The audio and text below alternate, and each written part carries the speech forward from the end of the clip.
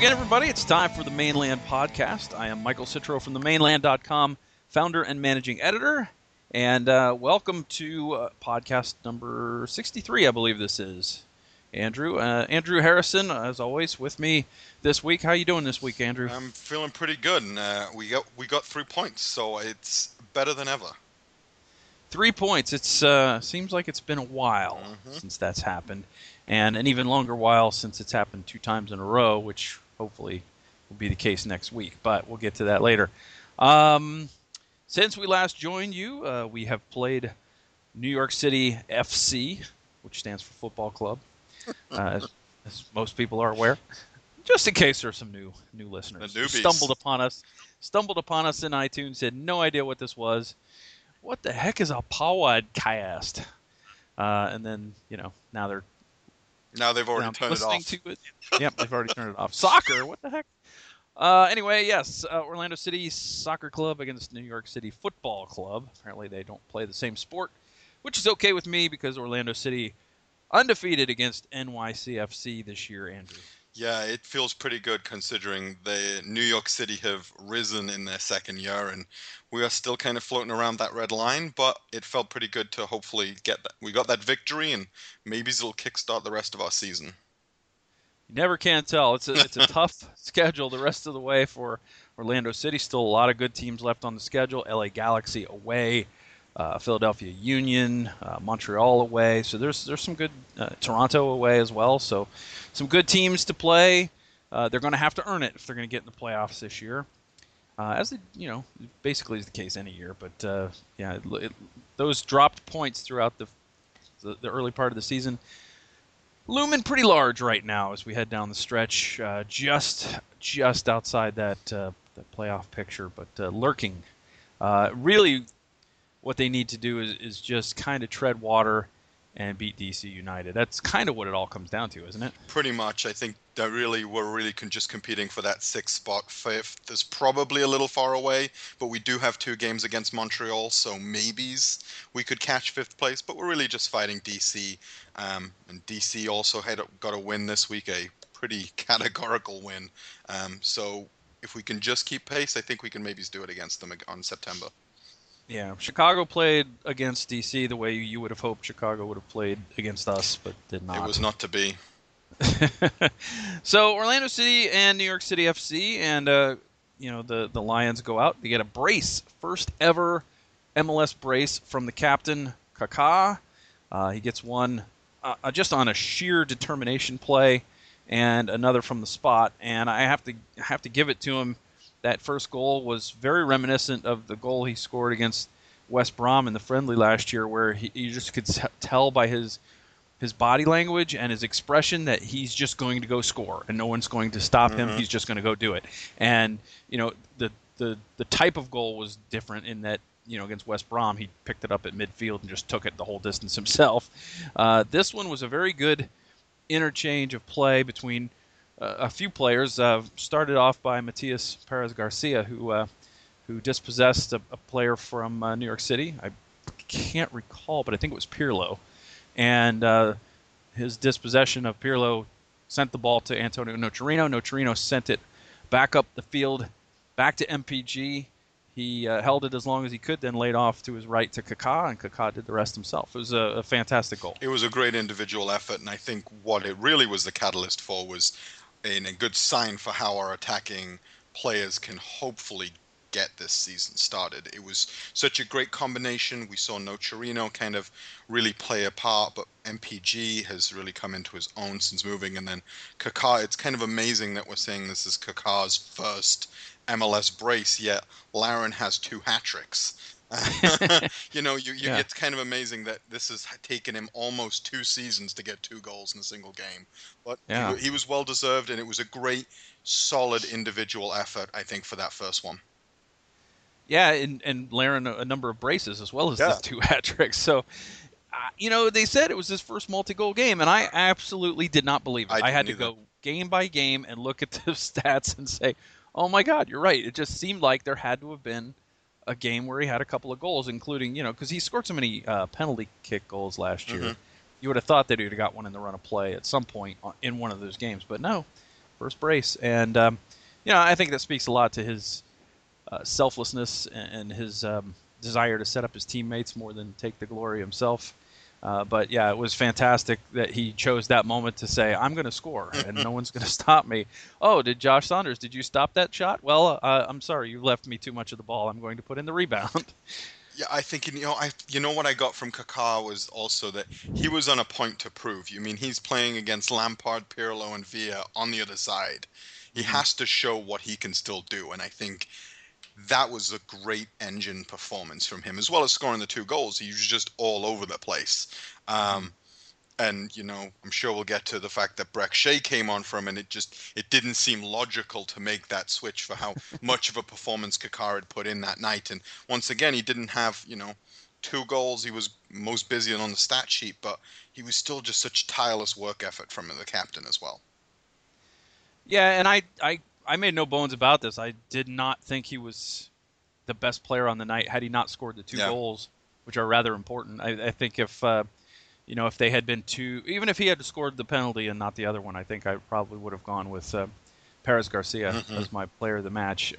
And he, Kaká had been coming off a couple games, so he didn't play particularly well against Toronto and Colorado, I didn't think. And, it was starting to be one of those things where, okay, Jason Kreis looks like he's done a good job in terms of, for the most part, fixing some of the defensive woes, but at the cost maybe of some offense, because the midfielders in general, the attacking midfielders, have not played well the last couple of games, and then Kyle Larin as well up top, not getting any service, not getting a whole lot of touches, a poor passing accuracy from him, and also being dispossessed a lot. So it's been a problem with the attacking four really for the last few games. Although I thought MPG certainly snapped out of that against New York City, and I think to a lesser extent Kaká did. He had a better game. Molino also improved somewhat from the last couple of games, but he still isn't Kevin Molino. He's still right now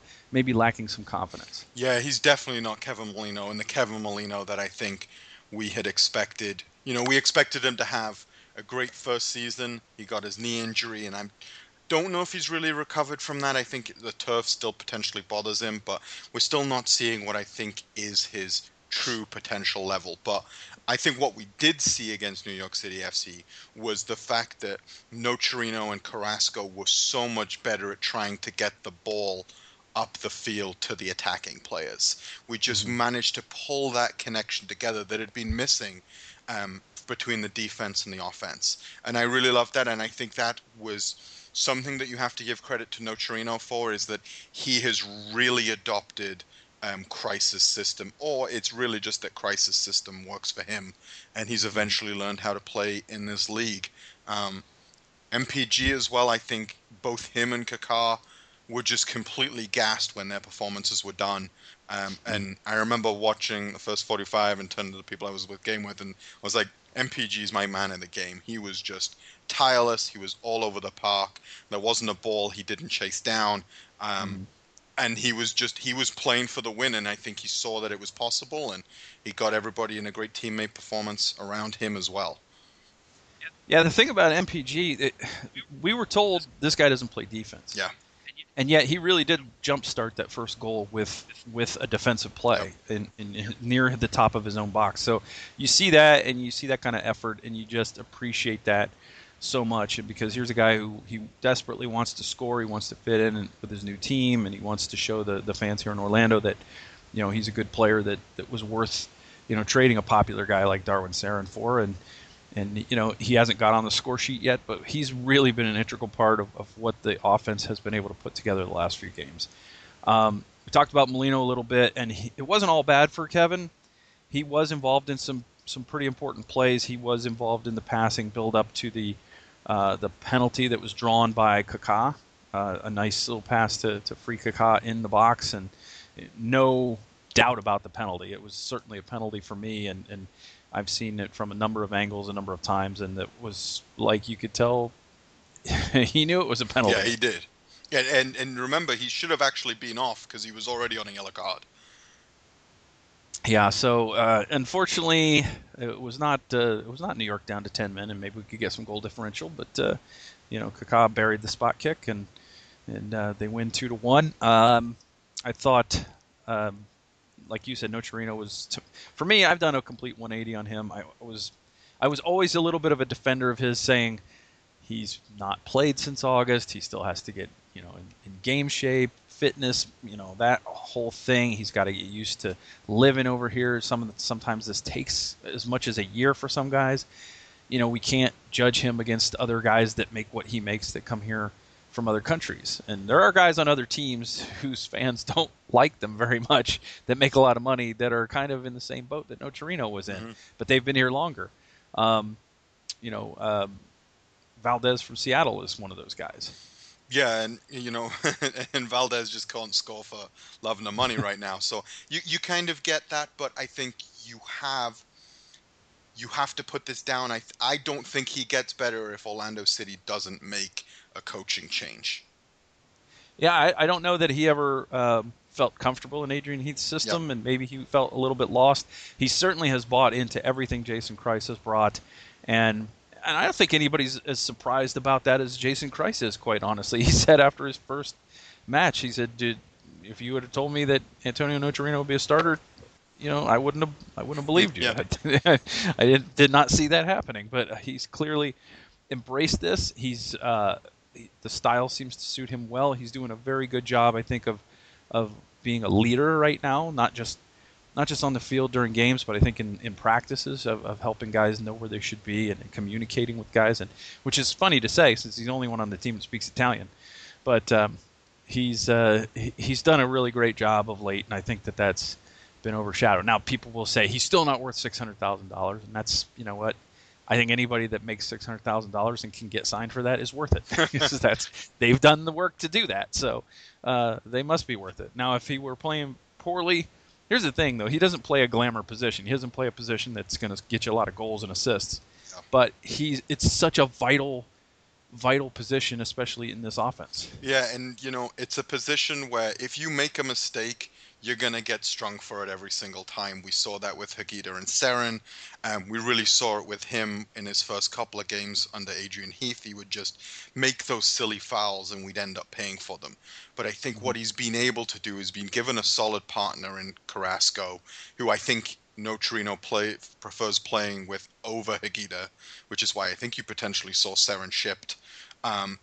But what he's really been able to do is develop and really play that position that he's played most of his career, which will be ultimately the bottom of that diamond and being that link-up guy to the center mids, the attacking mids, the number 10 playmaker.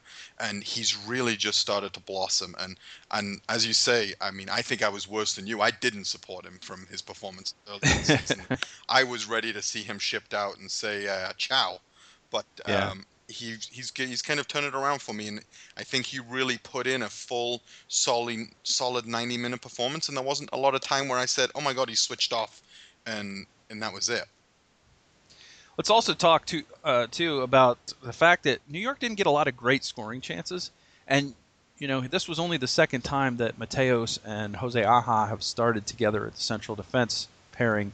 They have not. They've played together against Colorado, and they played together now against New York City, a very prolific offensive team, and in two games starting together, they've only allowed one goal.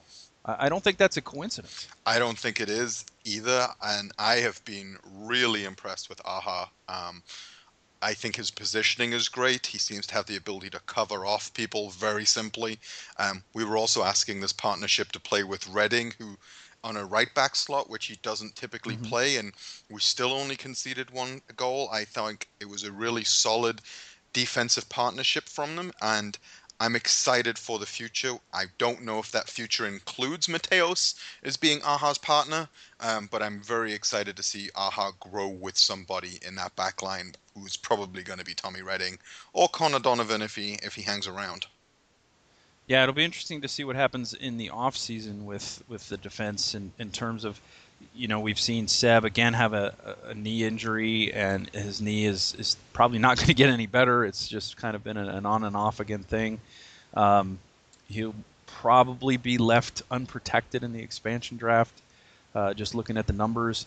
Mateos probably will be as well because of his price tag, and that might scare some teams off from signing him. Minnesota and Atlanta both united. Yeah. And I'm just looking forward to seeing sort of how this shakes out. It would be nice to get a pairing in place that will be together for a couple of years, because that continuity is so overlooked by people that they just think, oh, if you bring in good players, they're just going to play great together. But that's not necessarily true. You got to get two guys that can kind of know instinctively what the other one's going to do. I posited that they both, or Gavin said in the press box, he said that they both Spanish speakers. Maybe that helps, and maybe it does. But I think when you get somebody that's a good fit as a partner for you, you don't really need to talk all that much. You just kind of know where each other is. I think it's definitely that, and that is the most important partnership on the field for longevity. You saw it with the Timbers last year with Ridgewell and Borchers. They really took them all the way to the MLS Cup when they Mm-hmm. really started getting working. The fact of the matter is, we talked about it last year and this year. We went so long without being able to get the same partnership on the field. And once again, this is a partnership that has really kind of sprung up through injury, through people needing a break, through a compacted season. But I think it's a potential, got a long way to go. It's just whether or not Mateos's money is, if he's good enough for his money and whether or not he sticks around. I think you got to see a partnership a little bit cheaper than that, because you need to be able to go deeper. I think potentially Hines is definitely left unprotected, but I think the one positive for us is the fact that he doesn't need a international slot, and Yes. that's something that we need to really plan for, because we're gonna give up some of our slots back. We are already tight in terms of those, so you're going to see some internationals get shipped, or there's going to be a lot more trades to keep those guys around. Yep, it'll be interesting to, and we're obviously going to get into that, as the season winds down and the off season arrives, and we get ready for that and see who's going to be protected and who's not, and all of that, how that shakes out. So my man of the match ended up being Kaká because of the two goals. It was the only thing that I think could have pushed him past MPG for me. MPG was all over the pitch, and he was very involved in starting that first goal, so very instrumental in that. But it ultimately, I give a lot of weight to the guy who puts the ball in the net twice, and really gives your team that opportunity to win when no one else was putting it in the net. Yeah, I'm right there with you. MPG was my player of the game, but my man of the match, because we won, was Kaká. Goals win games. He's responsible for both of them. I think he put in a tireless performance. And also, a little bit of a negative for me was that MPG couldn't go longer. I think Mm-hmm. the game, we maybe get a third one and put it completely out of sight, rather than that nail-biting potential for 2-2 that we love so much this season. Um, Yeah, but Kaká was well worthy of the man of match performance for this game. yeah. And one thing we didn't mention is how agonizingly close the team was to putting the game away when Kevin Molino found the ball on his foot and got round Saunders, and then just put just a lazy shot on net, and a great hustle play by Matarita kept it out. Um, just unbelievable play by him, but also you just like to see Kevin just smash that into the back of the net. Yeah, well, I think that shot was Kevin's personality. Yeah, I think that's absolutely true. It was the like, it'll go in. It's island time. We'll figure it out. And instead, you got a guy who is playing defense for a team that's right near the top, and it just was not to be. Yeah. So, okay, Orlando City gets a win and finishes 2-0-1. Two wins, no losses, one draw against New York City, having played twice at Yankee Stadium on that awful, awful field, awful baseball diamond. And I think that's pretty good. I mean, they are right now 3-1-2 in the all-time series, so kind of owning those Bronx Blues. Yeah, it feels pretty good considering, as I started this, they've kind of risen this season. They got Vieira, they've brought in some additions, they've got all three of their DPs firing um, on cylinders as opposed to us. Um, it feels pretty good that we can still kind of own that matchup and put that on postcards and billboards. Yeah, and you mentioned this too. We didn't talk about this yet, so why don't before we move on, we'll talk about it real quick. Kaká comes off for Breck Shea. Now, I said that I thought it was a bizarre um, substitution. I took a little heat for that in the comments section, and I stand by the fact that I thought it was odd because if you're bringing on a defensive player, bring on a defensive player. Don't bring on a guy who you said can't be a defensive player. We've tried it and it's failed, and a guy who's, let's face it, he's very prone to giving up fouls in dangerous spots. So, maybe he wasn't the guy I would have gone with. So obviously you can move Molino to the center and put Shea at the wing, and it's not that big a stretch. But for the game, the way the game was unfolding, the fact that Molino himself was looking very tired, and the fact that he had been coming off a hamstring issue, and he didn't really look. He certainly didn't look as strong as Kaká in my mind at that point in the game.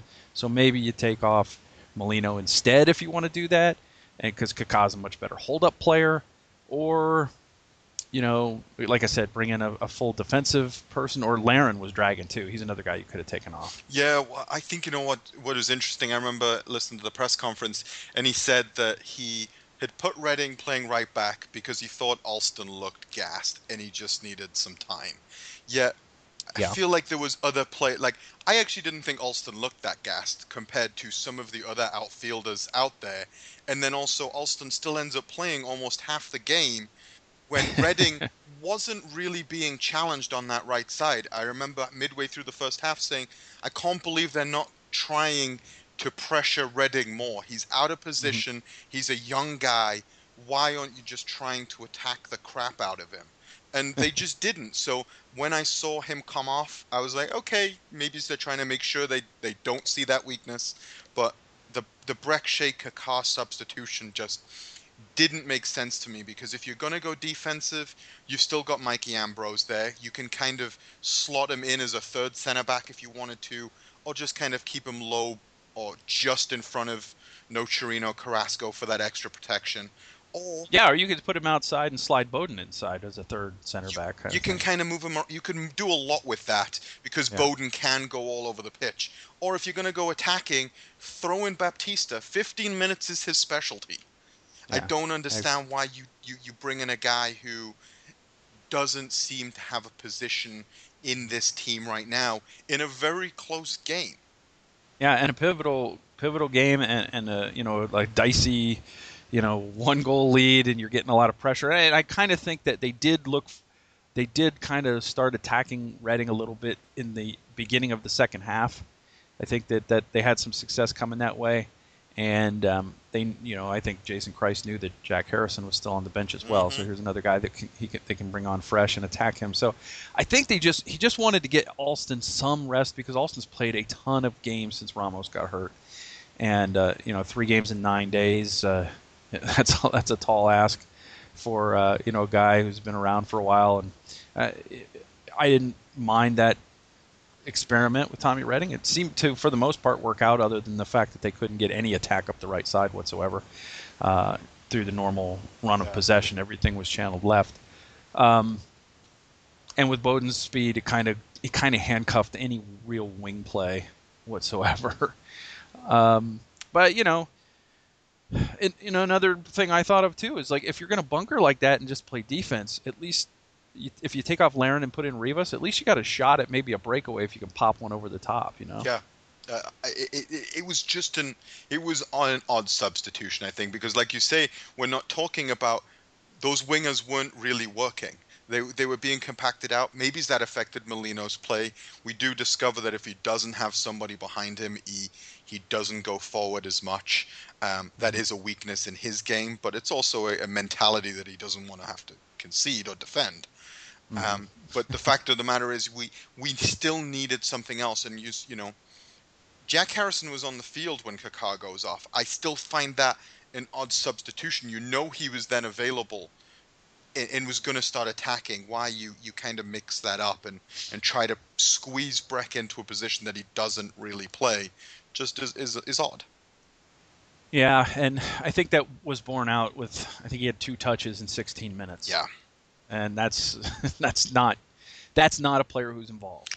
And that's exactly the kind of lack of involvement that can cause you to come in hard on a challenge and give up a free kick from just outside the box to Andrea Pirlo, at the death of the game. Although he was out of the game by then, I think. But still, Villa and guys like that, they can take free kicks. So Lampard certainly could take them.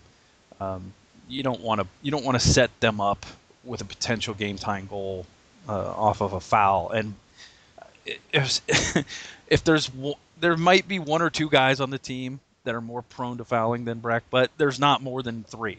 Yeah. I would say. So anyway, we move on. It worked. Jason Kreis got his 3 points, got his revenge on his old team, and Orlando City gets to feel good going into the international break.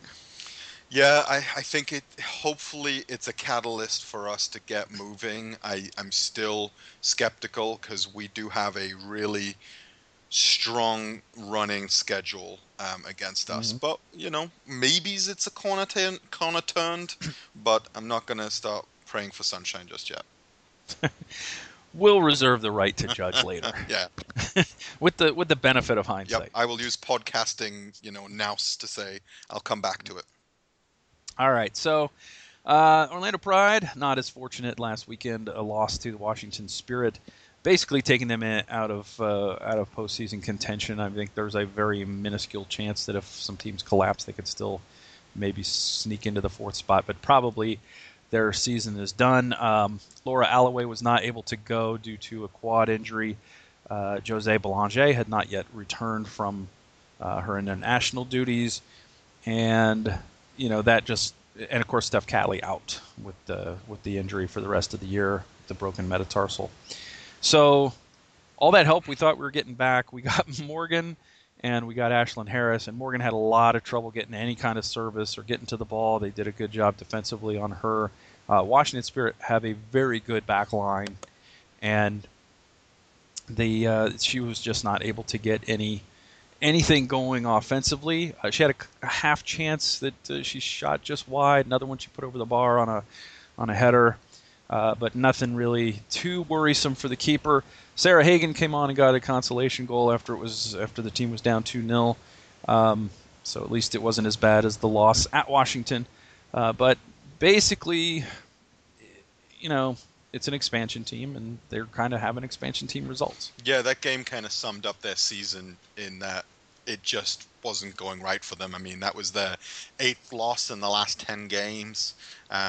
You're not going to make the playoffs in a league that only allows 4 teams out of 10 to make the playoffs with those kind of numbers.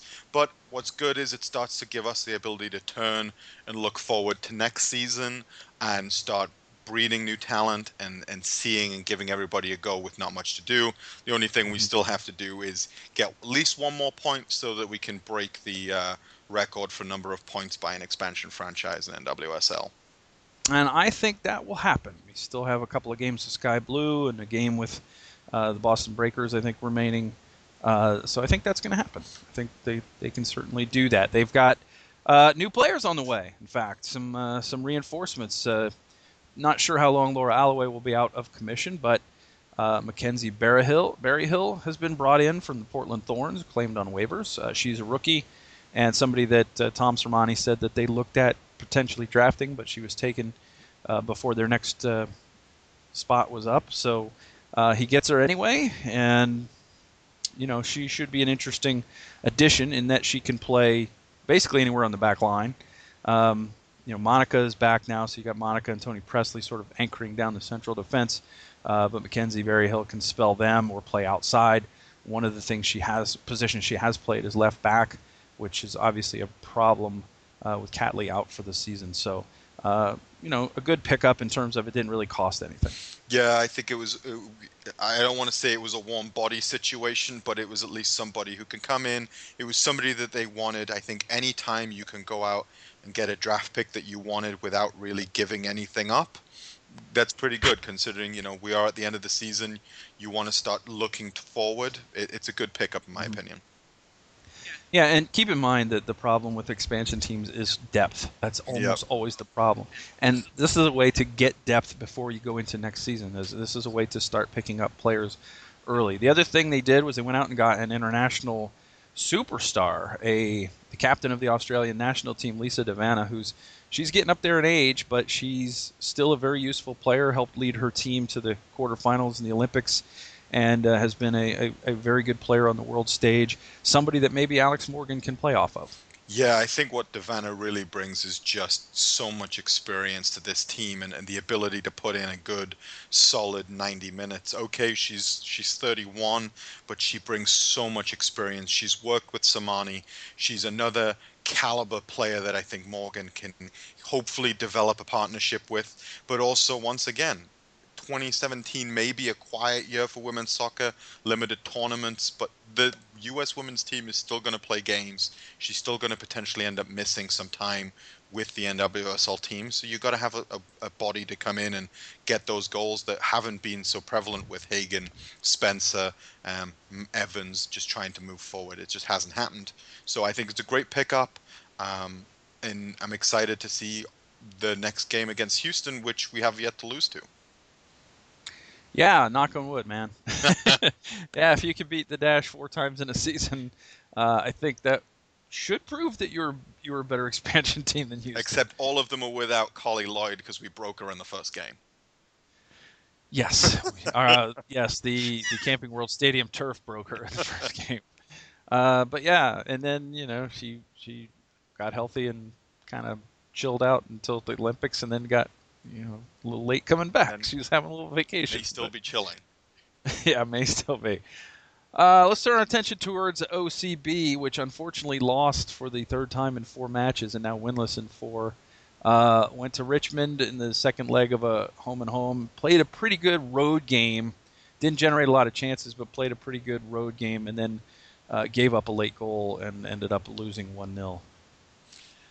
It's just how many times do we keep saying, I feel like this is just such a roller coaster of emotions that this team is having this year.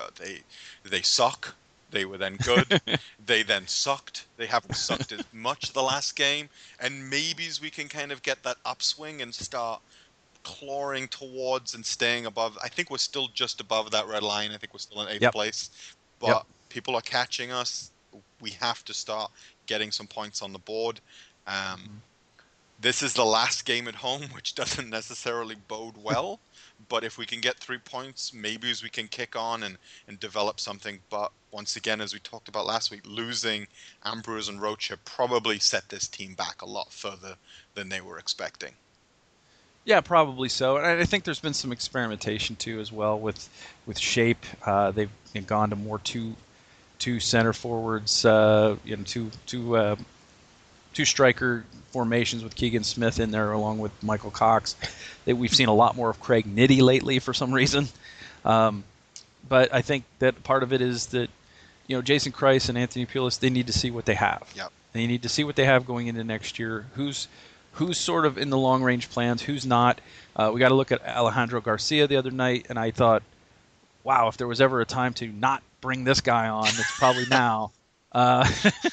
And unfortunately, he didn't really get into the game too much, and I don't see him as a long-term prospect. But they wanted to see what they had, and I think they got him some minutes where they could, in the middle of a busy stretch. But the interesting thing is that you look at the schedule remaining for OCB, and it's kind of a mixture of easy games and hard games.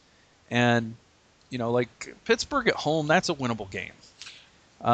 At Toronto too, that's a winnable game, and then you got like at Cincinnati, which is probably as difficult a place to play as there is in USL now with their enormous crowds that they're getting up there. And but I think basically they need to tread water and maintain their advantage over Bethlehem, because then the season ends at Bethlehem on the 25th. Yeah, I think you say that you got some easy and hard games. I think for this team right now, no game is easy because they're just in such a flux. And I think Cincinnati is probably definitely going to be drop points. It's whether or not we can get enough of a kickstart and win those games that we should be winning. But as we say, across all Orlando City franchises, a easy game doesn't necessarily mean 3 points. That's true, and I should mean to, I don't mean to belittle the opponents, obviously, and I don't mean to say that they're What I meant to say, I guess, was they're winnable games. They're not necessarily easy games. They're teams that are not among the leaders, and of course, Cincinnati's got a pretty good record, and they've still got to play at Toronto, at Wilmington. The big thing is the 4 road games to end the season. Mm-hmm. They have to get that win against Pittsburgh Yep. on Saturday night. They have to win that game, get 3 points, build that cushion back up. Bethlehem would need to get on a roll somewhere. I don't know what their schedule looks like down the stretch, but they certainly haven't to this point shown that they are playoff caliber. Orlando City B has shown that at times, that 9-game unbeaten streak. But they started the season so poorly that they dug themselves a really deep hole. And now that they're having another run of poor form, or at least poor results, even when the form was good, they had those 2 nightmarish games. Then they came home and got a result against against Richmond, and then went to Richmond and darn near got another one. But they just couldn't quite close it out. And so maybe they've kind of figured out how to play without Rocha and without Mikey Ambrose. But then again, Pierre De Silva's off with the youth national team too. So Pittsburgh's not going to be a pushover either. No, I would, let's be honest though, that's a good thing that we're having people that are playing for OCB going to national camps or getting signed by MLS teams. That's good for this franchise. That's what this franchise is about. Okay, their goal is to just make the playoffs. They've got 2 games ahead of Harrisburg. They can kind of start to hopefully, if they just win those, they're pretty much safe. It's getting there. That's going to be the hardest part. And the way 4 road games to end the season is not the way you would love to end the season. No, it's not. But Toronto too has been poor this year at times, and again, Bethlehem is another team that they'll be directly competing with for that last playoff spot, so they need to win that game. But if they get a result, not a result, a win. If they get a win against Pittsburgh, they're in pretty good shape with the remaining schedule. They just have to get some kind of road results and then win that final game at Bethlehem Steel FC. And if they do that, they can see the postseason. Mm-hmm. And I think this franchise, for the way it started, they would consider that a bigger victory than when they set the playoffs as a goal at the start of the season. Absolutely. So that leaves us with the international break here, with the Montreal Impact game on the road on the other side of this. And that's not going to be an easy task because we've got Kevin Molino and Kyle Larin off doing their international thing. And the U.S. men's national team plays Trinidad and Tobago on the 6th in Jacksonville, which means that, hey, Kevin won't be far from home. But still, if he plays 90 minutes on the 6th, he's not going to be flying to Montreal to play on the 7th. No, he is not. And Kyle has a game in Vancouver the night before that Montreal game, which is way out west. So if he plays at all in that game, he's not going to be playing at Montreal.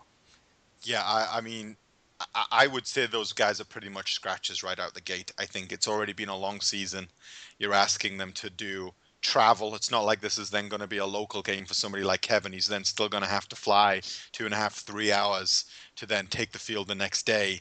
I would say that probably Kreis is kind of thinking about what he's going to do without those guys. And unfortunately for missing Larin, I mean, we don't really have another registered forward on this roster. No, I think you're going to have to see either a change in shape, or you're going to have to see Julio Baptista try to get 60 minutes. Yeah. And then if he manages that, maybe you could bring on a Carlos Rivas. Here's some more potential good news, though. Mr. Pedro Ribeiro is back in training. Yes. Any chance that he could maybe play 20 minutes of striker on the 7th? He's had success against Montreal.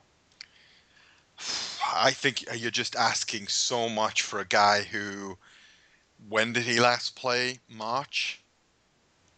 Yeah, he's been out all year. Yeah, I think he got 1 game and then he got hurt.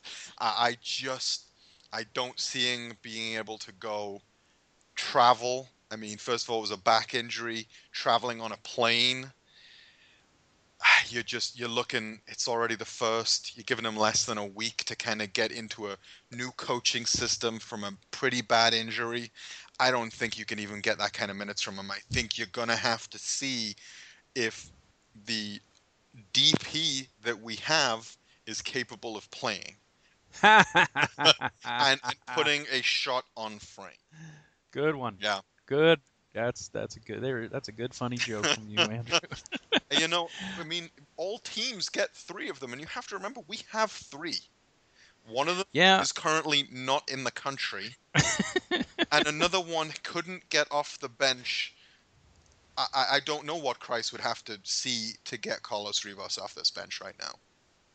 I don't know. He I'm went to Brett certainly. Shea in a position that we thought, realistically, you probably go with Rivas on that left side.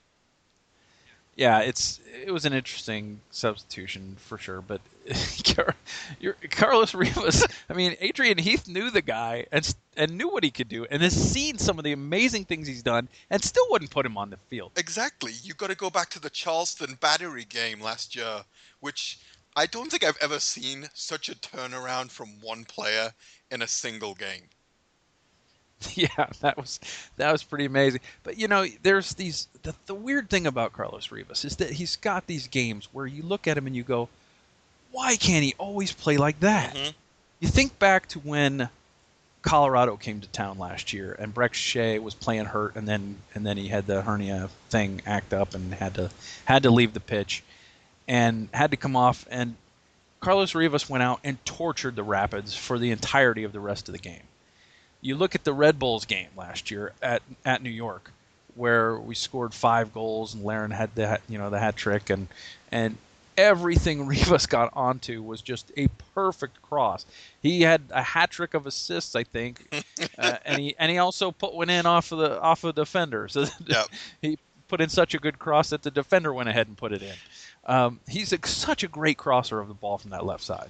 He is, and I find it hard to believe. It's obviously, I think Christ does a lot of his selections in training. And Yes. This is where it's really coming down to, is I don't think Rivas is putting in the effort to even warrant 20, 30 minutes come game day. And that's concerning because, as we're mentioning, we're going into a team that's above us that has some really strong talent, and we're going to be missing 2 of our instant starters because there's just I don't see that Kyle has the ability to fly across country and play 2 games in 2 days.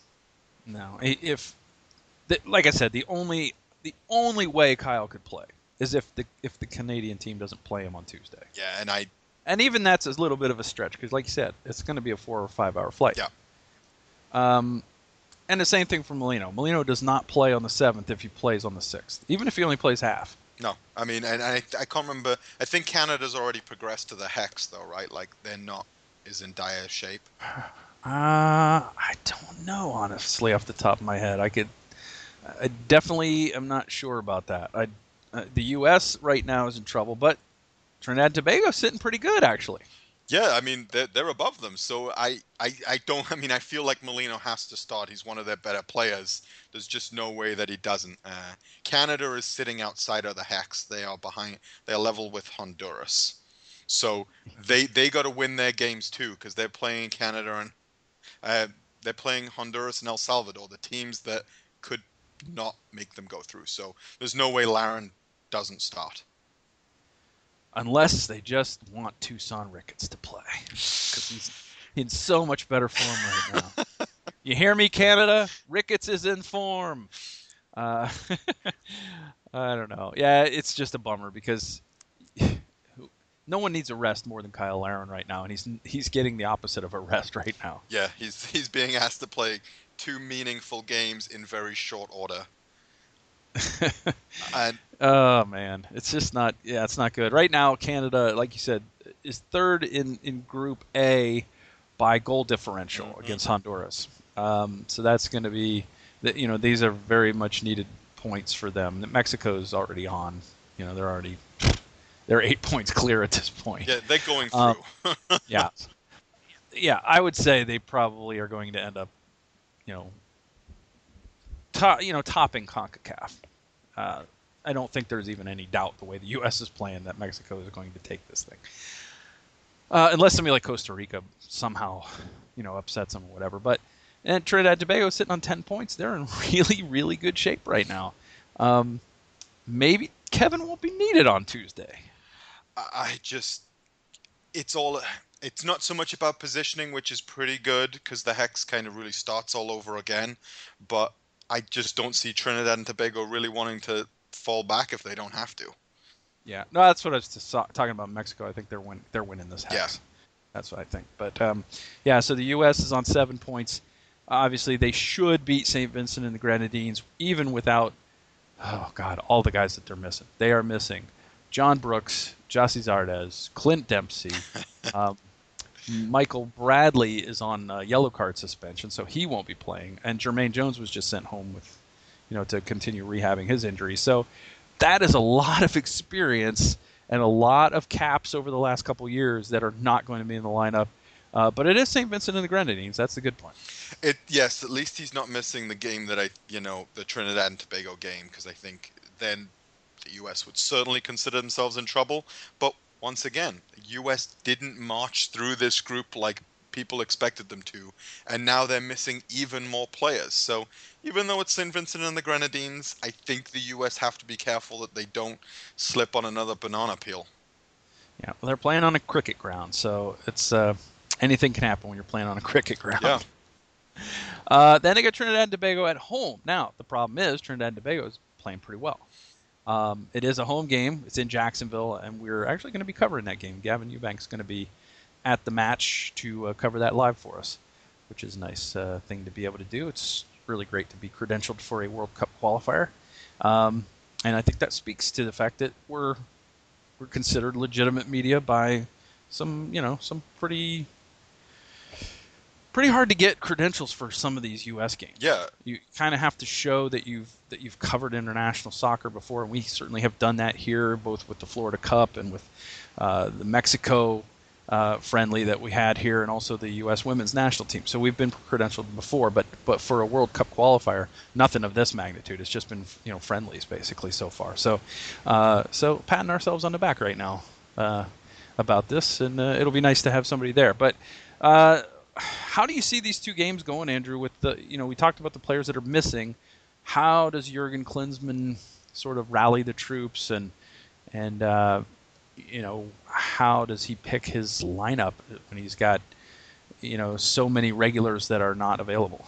I think he has to do what Jurgen was brought in to do, which is he's got to use his young talent and just motivate them and tell them this is their time to start thinking about, this is the World Cup qualifying. This is about getting to that tournament in 2 years in Russia. If you can't get motivated for that, you shouldn't be playing against St. Vincent and the Grenadines. This is your time to go out and score 5 and make a name for yourself. He's going to have to do that. He's going to have to bring in new talent and start blooding these guys, because all of those people are missing, all of those caps is really where the U.S. men's team struggle, in the fact that they've relied on the same people for so long. You eventually at some point have to wave goodbye to them and bring in other people, and this is a chance for him, and as his position as technical director for bringing people through the U.S. soccer pyramid, this is his time to shine and show that he's done a good job. Yes, absolutely. Now, Guatemala hot on the U.S. heels. U.S. on 7 points, Guatemala on 6. St. Vincent and the Grenadines, they're minus 16 in goal differential, 0-4-0. They've scored 3 goals and conceded 19. I don't see this as a problem, even though they're on a cricket ground. I see that the St. Vincent game, I think, is going to be an experimental game. Let's get some young guys in there. Let's go ahead and even if we just squeak out a win, let's go get our win and then save the big guns for the Tuesday night game against Trinidad and Tobago, potentially to top the group. Or depending on how that Trinidad and Tobago Guatemala thing ends up, this could be a chance for the U.S. to take the top of the group if they can go out and get 6 points in the next 2 games. So it helps to go into that Trinidad and Tobago game with a very informed Josie Altidore. Yeah, he's been one of those players that I personally don't rate him. I think he's had his opportunities over the years and he's never been able to pull them off. He's done the Premier League, he's been around Europe, and he's just not managed to break through. But in Toronto, with Giovinco by his side and Greg Vanney coaching, he seems to have found out what makes him happy. I still think he could do with losing some weight in this league and Mm. not being such a center back. Uh, He's a big man. but he's good, and I think that he's really going to be relying on him because, your other five forwards, or Jordan Morris, who has had a pretty good rookie season for the Sounders, but hasn't set it on fire. You've got Wando, and I will leave you Ugh, to provide your input on him. Uh, no comment. and Bobby Wood, who's did a pretty good game for Hamburg and making that step up. And then, Yep. I like Bobby Wood. Yeah. yeah, Bobby Wood's. I used to hate Bobby Wood, but I've completely turned around on Bobby Wood. I used to not be able to stand that guy in a U.S. uniform, and I think it was right around the time they went and won those friendlies over in the Netherlands and in Germany that he started to become, hey, this guy can actually play a little bit. I mean, you don't play in Europe if you can't play. I think that's the one thing that people have. You have at least for the U.S. men's team, and most of these guys are now starting to play not just in Bundesliga 2. They're playing in the actual Bundesliga for teams Yeah. that matter, and that makes a difference. And then your last guy you got up front is Rubin, who is somebody who needs blooding on this stage. Mm-hmm. And this is a great chance for him to go out and knock seven past St. Vincent and the Grenadines, and you know that's all he may ever score, but at least he scored them. That's right. So you see U.S. get into the hex? I see them getting to the hex. How about this? I wouldn't bet against them not making it. Like, Yeah. it I think they're set up quite well considering if you had to pick the two most likely games to win, it would be home games probably against St. Vincent and Trinidad. Trinidad, but they have to go to St. Vincent, but I don't think that shouldn't be notably harder than beating them here. I don't think. Well, I don't think so because, like you say, I think they're just going to play a very young, experimental squad. And even if they only win 1-0, okay, they'll get crucified by people who'll be like, well, they should have won by 4 or 5, but it's still the points that you need. Expect a Yeah. young side to go out there, but then, against Trinidad, you're going to have Bradley back, you're going to have Kleshton, you're going to have your Bedoya, and you're going to have a strong back line with the newly signed Newcastle player DeAndre Yedlin probably playing there. And Mm-hmm. then you've got two Premier League quality goalkeepers who can come in as well. Yep. And my boy Fabian Johnson from Borussia Mönchengladbach, playing out of position at defense, but doing it with style. Doing it with panache. That's right. So so we'll have some coverage of that, and the U.S. again. This podcast lands on Friday morning on the 2nd of September, and it's an afternoon game. It's on BN Sports. So U.S. at St. Vincent and the Grenadines is on BN Sport at 3:30 p.m. Eastern Time. So by the time you've heard this, if you listen to it right away, the game will be coming right up. So So it means you need to listen to it right away. That's right. Well, and by the time you hear this, you will either have done that or not. I should have put that at the start. Yeah. All right. So that brings us to the final segment of the evening. You've come to know it and love it. The key matchups and final predictions, score predictions for Montreal Impact next Wednesday, and we'll get to those right after this. All right, that just about does it for the podcast this week, episode number 63. We will, of course, not get out of here, though, until we give you our key matchups and score predictions. Andrew, why don't you start us off? Montreal playing at home, Orlando City on the road, going to the Great White North, and playing in Quebec. And, both teams will be missing some international players. How do you see this one shaping up? Well, we're saying that Montreal's missing some international players. They're missing their backup goalkeeper and a guy that doesn't really play that often. So is Laurent Simon not gone? No, I don't believe he is. I cannot see him on the list. Huh. Well, that sucks. Yeah, so Simon is actually playing.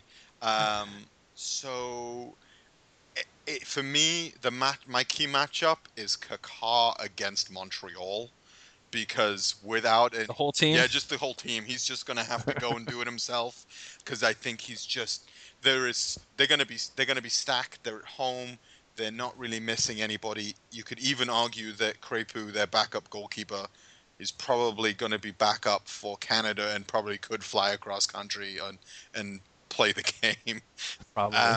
So I don't see this ending well, but my key matchup is Kaká against the midfield. He's going to have to keep Piatti quiet in a defensive role. He's going to have to be great as an attacking against Simon and trying to split that pace because, as we discussed, Laren probably isn't up there, so he's going to have to find his partner in Julio Baptista and just running him through walls to get goals. With all that said, I can't see a positive result despite how much we need this, and back-to-back wins would really getting us going. I see a 2-0 loss on the road to Montreal. Oh, man, I hate when people predict that we won't score goals. Because it's bad enough to lose, but not to even have the consolation of a goal.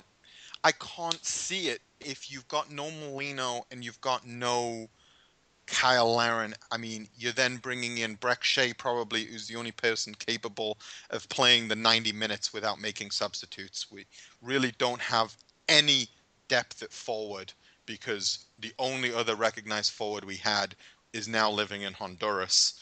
I think that's why my key matchup is Kakar. If he can have a World Player of the Year performance, I think we can score. Without that, I don't see it because I don't see Montreal finding the need to foul us in dangerous positions and letting us score a free kick. I don't see them being that flustered against a side where we're missing so many people and they're not really missing anybody. What do you think about a shape change? Do you think that Jason Christ picks this week to maybe trot out a 4-4-2? I think he might be forced to do that, and I think that would be a good way of potentially trying to put Montreal on the back foot. Does he have the ability to do a 4-4-2 when he has no forwards? I don't know. I mean, maybe he's seen something in training that he thinks he can put out there, and maybe Kaká moves forward into a forward role, but I just don't see it. A 4-4-2 at this point, I can see him playing a 6-4-0. Well, I'm gonna throw a name out here that we haven't talked about. Maybe probably some of our listeners have been sitting there screaming it at their listening device. Haji Berry. He is a guy who is not featured. He's not dressed. Is he a guy that can be brought in and play in this game and perhaps provide some offense? I think he could. I think he's capable of doing that.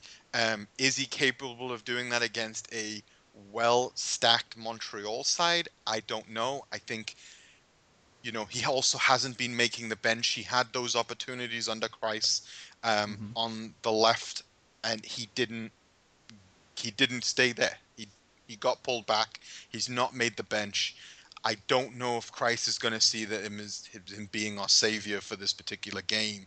I see Christ really trying to go up there and just snatch a point. I don't see that his long-term goal is trying to come back with 3. All right. Fair enough. I will say that my key matchup for this game is going to be very similar to what you were saying in the defensive midfield.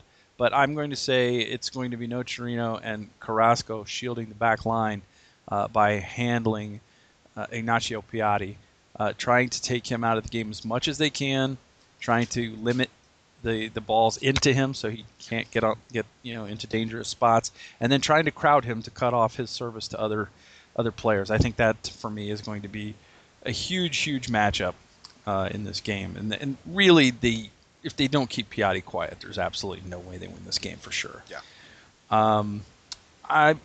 Again, you're going on the road. I can't predict a win when a team has won one game on the road all year, and that was the very first road game. So I will say 2-1 to Montreal. I say somehow the Lions find a way to score. Maybe they even score first, and then they completely get shellacked the rest of the game. I don't know. But I think that it will be tough. A very, very tough game. Even if they had Larin and Molino, and even if Simon was gone with the Belgian national team. But none of that is coming to pass, so apparently. So it's not looking good. I will say 2-1 to Montreal. Who scores for us? I think someone. Well, obviously, I think I was going to say I think it's going to be someone unusual, but I think maybe MPG gets his first goal as a Lion. The way I thought you were starting that sentence was Seb Hines scores from a header, but then I was like, that's just too mythical. Well, if Seb Hines was going to score against people, Montreal would be a good candidate for that. And with his head would certainly be the right yes, object. Although last year scored a very important goal against Montreal with his foot. Wow. And that goal against that late goal against Montreal down the stretch that kept Orlando City in the playoff chase last year. I think it was maybe the fourth game of that 5-game winning streak. I could be wrong, but I think it was certainly in that win streak down the stretch. And then of course they went into the final game with a chance and laid an egg at Philadelphia. Not the Philadelphia we see this year. The Philadelphia that there was last year. So that was tough. But of course, then we also had Chris Penso, which I want to say Orlando City's 5-0 when Chris Penso has been the referee. Yeah, that doesn't bode well. Yeah, and you could say, well, it shouldn't matter who the ref is, but in Orlando City's case, it really does. If you watch that Philly game last year, the way the unbelievably one-sided way it was called, and the fact that it just kind of snowballed because the players got so frustrated that they started taking additional fouls and additional bookings for dissent, and I don't think Chris Penso likes the purple team very much. Well, maybe it's because he doesn't look good in it. Well, yeah, it takes a special kind of guy to pull off purple. It really does. So I think that'll just about do it for this week's podcast, Andrew. I think that we've covered about everything we've set out to cover. We've scorched enough earth. We have, and without even a guest to help us this week. Yeah, I know. So I think it's funny because it seems like the fewer things we have to talk about, the longer we talk. I know, but you know why? It's because we're able to get to the nitty-gritty of it, and we're able to bring out exactly how we feel. Are you saying that we're providing more depth? I would say that. Unlike Orlando City's roster, we do provide more depth. Oh. I know. I'm sorry I went there. Oh, man. Zing! Yep. On that note, we'll be back next week to talk about the Montreal match. Hopefully how well it went and how unbelievable the victory was and how we're on a 2-game winning streak. But we're not holding our breath on that, as we've just just roasted them. We've just explained. We'll talk a little bit about the U.S. men's national team and how they fared against St. Vincent and the Grenadines and Trinidad and Tobago. They're playing all the multiple island teams. Trinidad and Tobago, St. Vincent and the Grenadines. They're playing four nations in 2 games. That's a tall order. We'll also talk a little bit about OCB against the Pittsburgh Riverhounds and the Pride's trip to Houston to play the Dash. And I'll be recapping that one on Saturday night. So meanwhile, our Sean Rollins will be out at Titan Soccer Complex for the final home game of the year for OCB. So we've got you covered. Keep coming to themainland.com for all your Orlando City, Orlando Pride, Orlando City B needs.